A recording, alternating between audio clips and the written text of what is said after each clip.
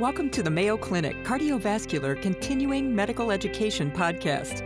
Join us each week to discuss the most pressing topics in cardiology and gain valuable insights that can be directly applied to your practice.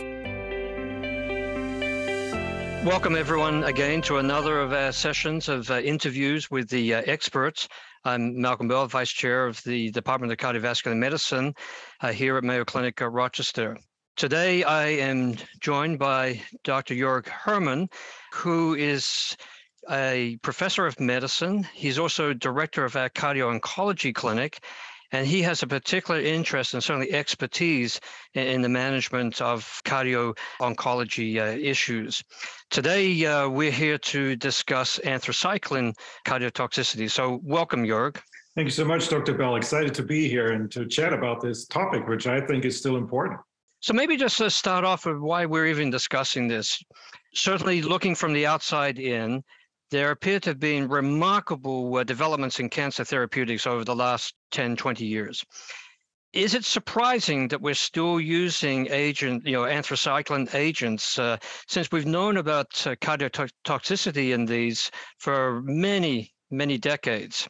Maybe we'll just start off with just asking you, is this surprising? And if not, why are we still using these agents? They must be, very effective in a number of cancers. Yeah, indeed. I mean, a very good question. I mean, one could ask or say in response, I mean, are we still using penicillins? I mean, we do. We've had other antibiotics coming along, and we're still using the penicillins because they're so effective. And the same holds true for anthracyclines. Now, adriamycin, that's one of the names for it, right? So, I mean, doxorubicin, adriamycin comes from the Adriatic Sea. That was in Italy, where it was serendipitously discovered, the whole class, in fact. And that was in the 60s. So that gives their perspective. I mean, how many decades, over half a century. And then the efficacy that really drove their use, it's just there. It's one of the best, cancer therapeutics out there. It's just that toxicity that you allude to, particularly the cardiotoxicity that was soon found to be dose limiting. So you see, if you give, they gave doses up to 1,000 milligrams per meter square, unheard of. It's sort of like smoking in the beginning, right? People were smoking left and right, and then they realized there could be some side effects of that, similar to the anthracyclines. And it was heart failure, refractory heart failure that could even develop early on with those kind of doses. But the use has declined, particularly in breast cancer. So when we look at the breast cancer population, they don't receive a high dose to begin with. And then a lot of efforts being made to use less and less. But this being said, there still is a population of breast cancer patients for which this is still the best therapy or the most efficacious in terms of cancer outcomes. And then hematological malignancies, leukemias, and particularly lymphomas. There we have really, strong data that when we look at diffuse large B-cell lymphoma, for instance, R-CHOP is the abbreviation for what they're using, that those components, if you use all of these, that's really the best outcome yield in terms of lymphoma. And then sarcoma, that's the group that receives really the highest dose spectrum. But again, it's an essential component there. And so efforts have been there to reduce the use of anthracyclines, but the bottom line it's still a very efficacious drug to use and is here to stay.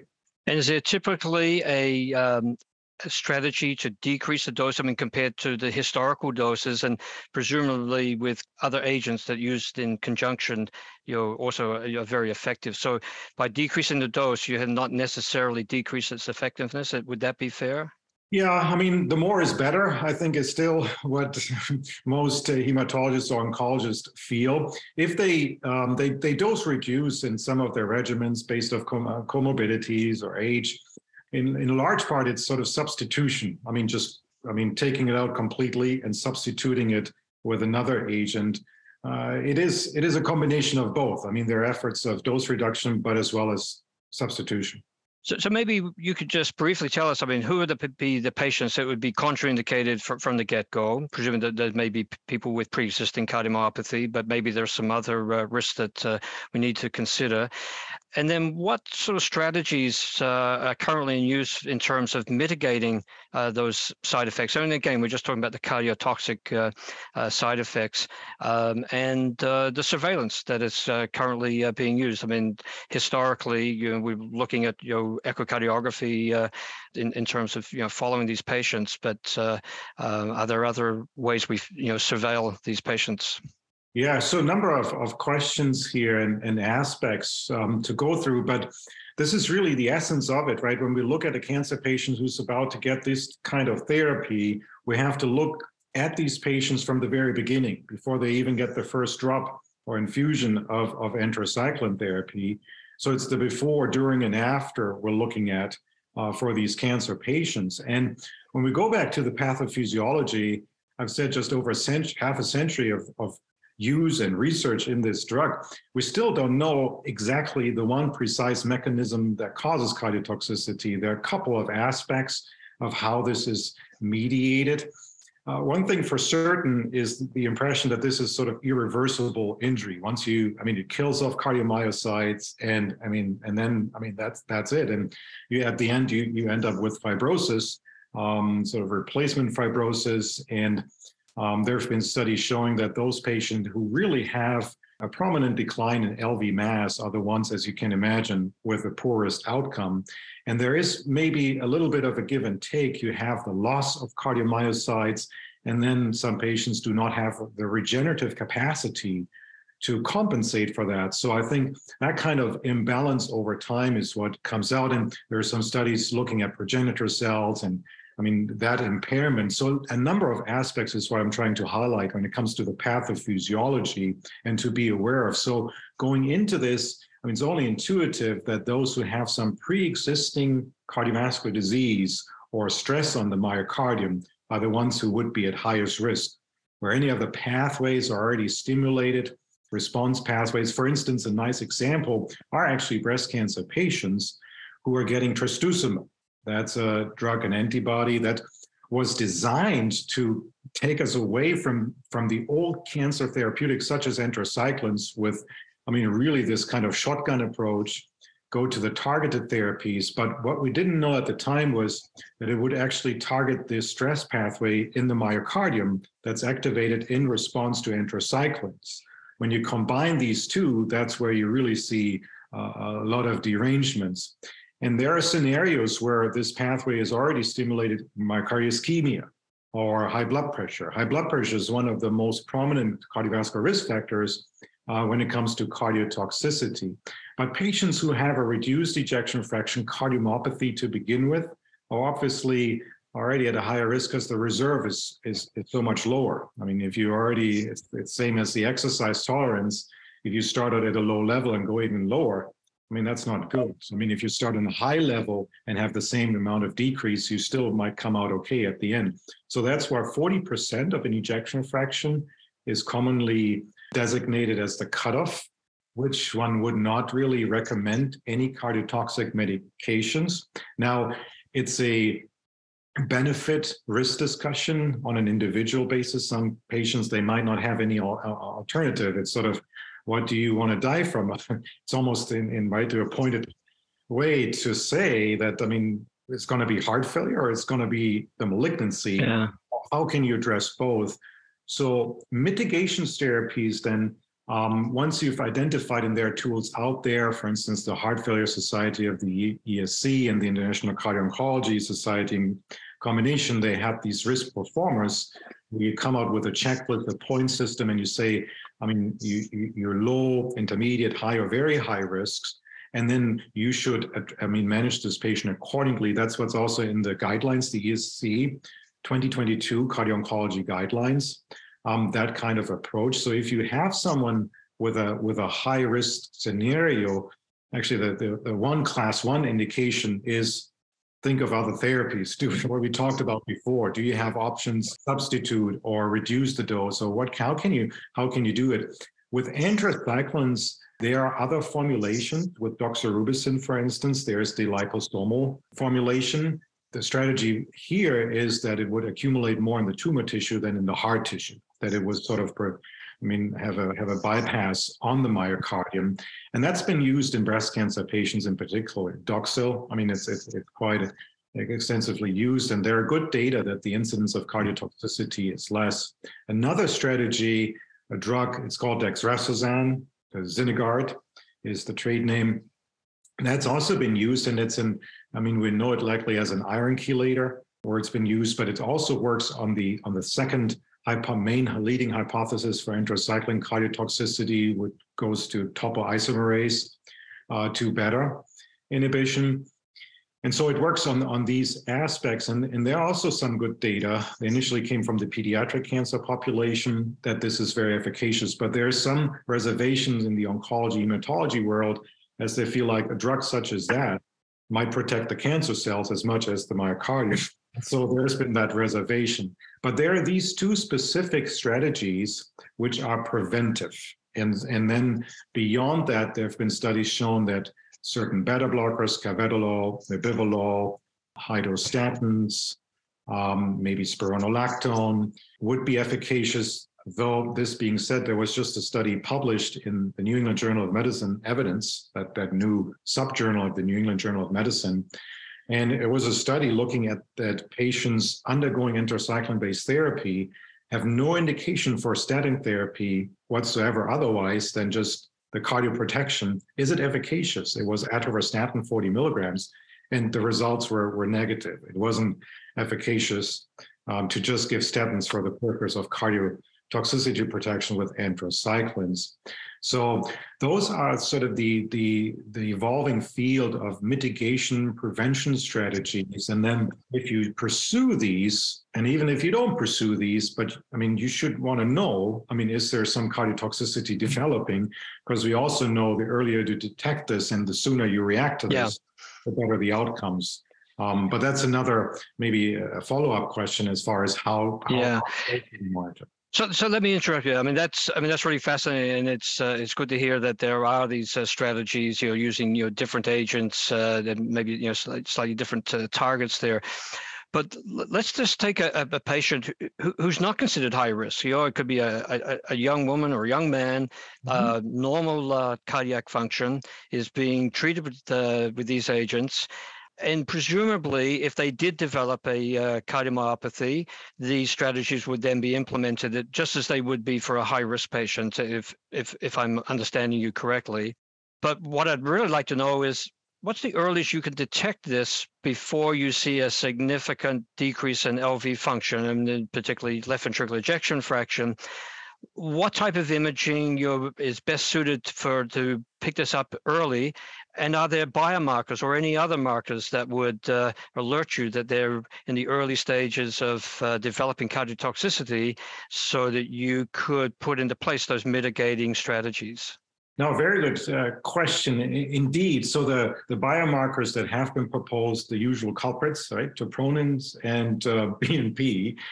Troponin, particularly useful during the cancer therapy, at the time of acute injury, and then sort of their value levels off, whereas BNP might be the opposite. Where you see maybe not so much of a signal early on, but later on it emerges in their survivorship. And then the mainstay, though, that's been pursued is echocardiography and strain imaging. So abnormalities in global longitudinal strain as being the most sensitive marker. And there was a trial called the SUCOR trial that looked at that. What is the value of reacting to early changes in strain? Now they used a relative change as a cutoff of just 12% relative change, which is a relatively sensitive when you think about it. So you need to have a good echo lab for once. You need to have a good echo lab with reliable strain imaging analyses and a good baseline assessment. And sometimes it's not so easy. Some of the breast cancer patients, for instance, after mastectomy, or for some other reasons, it's not so easy to image them. But echo imaging, strain imaging has been the main thing. And there was, even though the SUCOR trial, when you just look at EF-based versus strain imaging, there was the primary endpoint did not differ.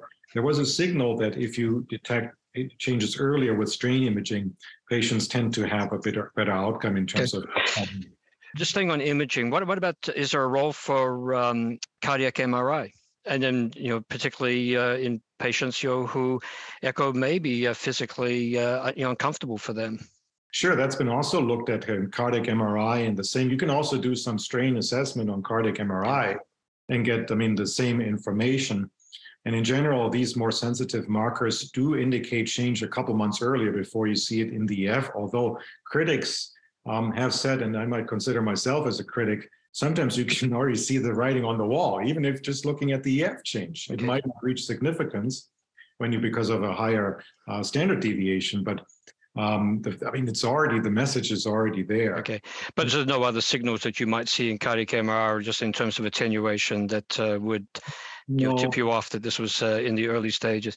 So with a patient who develops signs of cardiotoxicity, you talked about mitigating strategies. Let's assume that they've finished their chemotherapy regimen at least your first time round, but they're left with LV dysfunction. Presumably that's going to be treated in the same way as we would treat any patient with significant left ventricular dysfunction, in terms of medical therapy. Is it reversible? Is the expectation that this might improve in the future? What can you tell us about that just in our closing minute or so? Yeah, no, that's very important. A lot of attention has been paid to the before and during, but then the after and how you deal with these patients. And the assumption has been, why don't we just give standard heart failure or cardiomyopathy therapy, beta blockers and ACE inhibitors? But the important aspect is, and to highlight, that only 10%, 11% was the actual figure, really have a complete recovery in their ejection fraction. That's not a whole lot, right? 90% only partial recovery, and then maybe even 20% there's no recovery in response to these standard drugs. And it takes a long time. It almost takes a year for them to come back over the 50% mark. So the standard therapies, while they're applied, may not be the best solution. It's what we've always had. So here at Mayo, because in our translational and multidisciplinary approach with basic scientists, clinicians, we've worked in this and looked at this. And Dr. Xu, who's one of our basic scientists, he has a lot of experience with zebrafish. He did a very fascinating work and catalog after an initial signal was found related to the mTOR pathway and autophagy, looking at drugs that are already out there and have them autophagy activating effects and could be repurposed. So FDA approved autophagy activating drugs that could be repurposed. And there were two main hits, and those were actually pravastatin and spironolactone. So those were the two that, and we tested that then in a mouse model, and these two work better than carvedilol and lisinopril, which only showed some mild benefit. So there might be something to this, and points to the direction, again, here at Mayo Clinic, we have a key interest in this biomedical discovery and bringing the bench to the bedside. They come from a pathophysiological understanding is what the mechanisms are.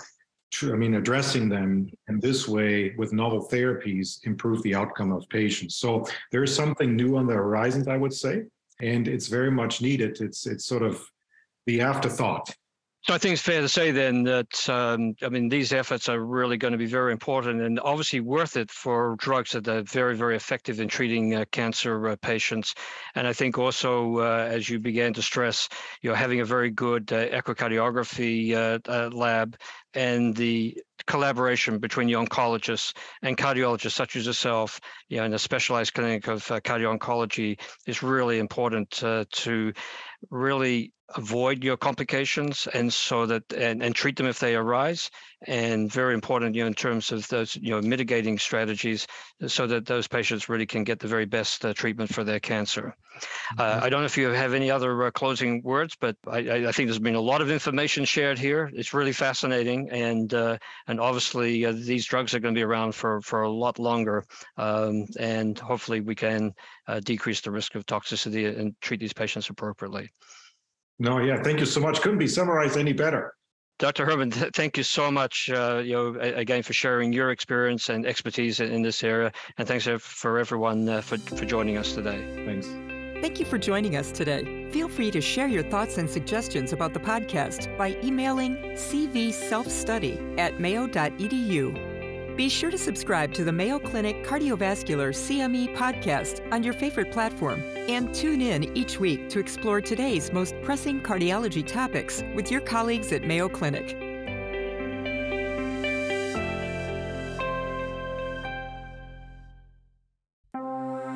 This has been a Mayo Clinic podcast.